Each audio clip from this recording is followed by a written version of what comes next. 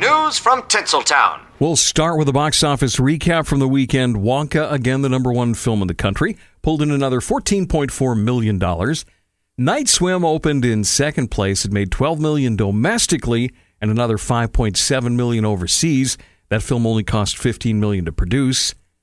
Aquaman and the Lost Kingdom was third, making $10.6 million.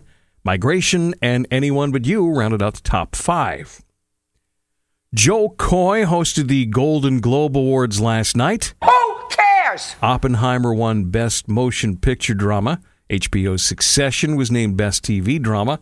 And The Bear won the Best TV Musical or Comedy. The real winners, of course, people who watched something else. Some showbiz obits. We heard on Friday that David Soul from Starsky and Hutch died. Also, over the weekend, word came down that actress Cindy Morgan passed away last month at the age of 69.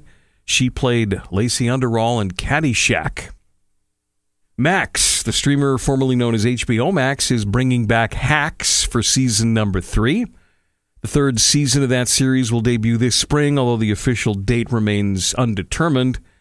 The critically acclaimed series stars Jean Smart from Designing Women as an aging comedy legend who helps up-and-coming comedy writer Ava, played by Hannah Einbinder, who is the daughter of Saturday Night Live alum Elaine Newman.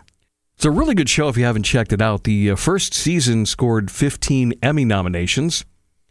And finally, the NCIS prequel is officially a go at CBS. Mark Harmon will narrate, although he will not be playing his younger self. And that's what's happening in the world of show business. Remember, if you missed my Hollywood Report, it's available on demand from our website, thebusrocks.com. There you have it. News has never been softer.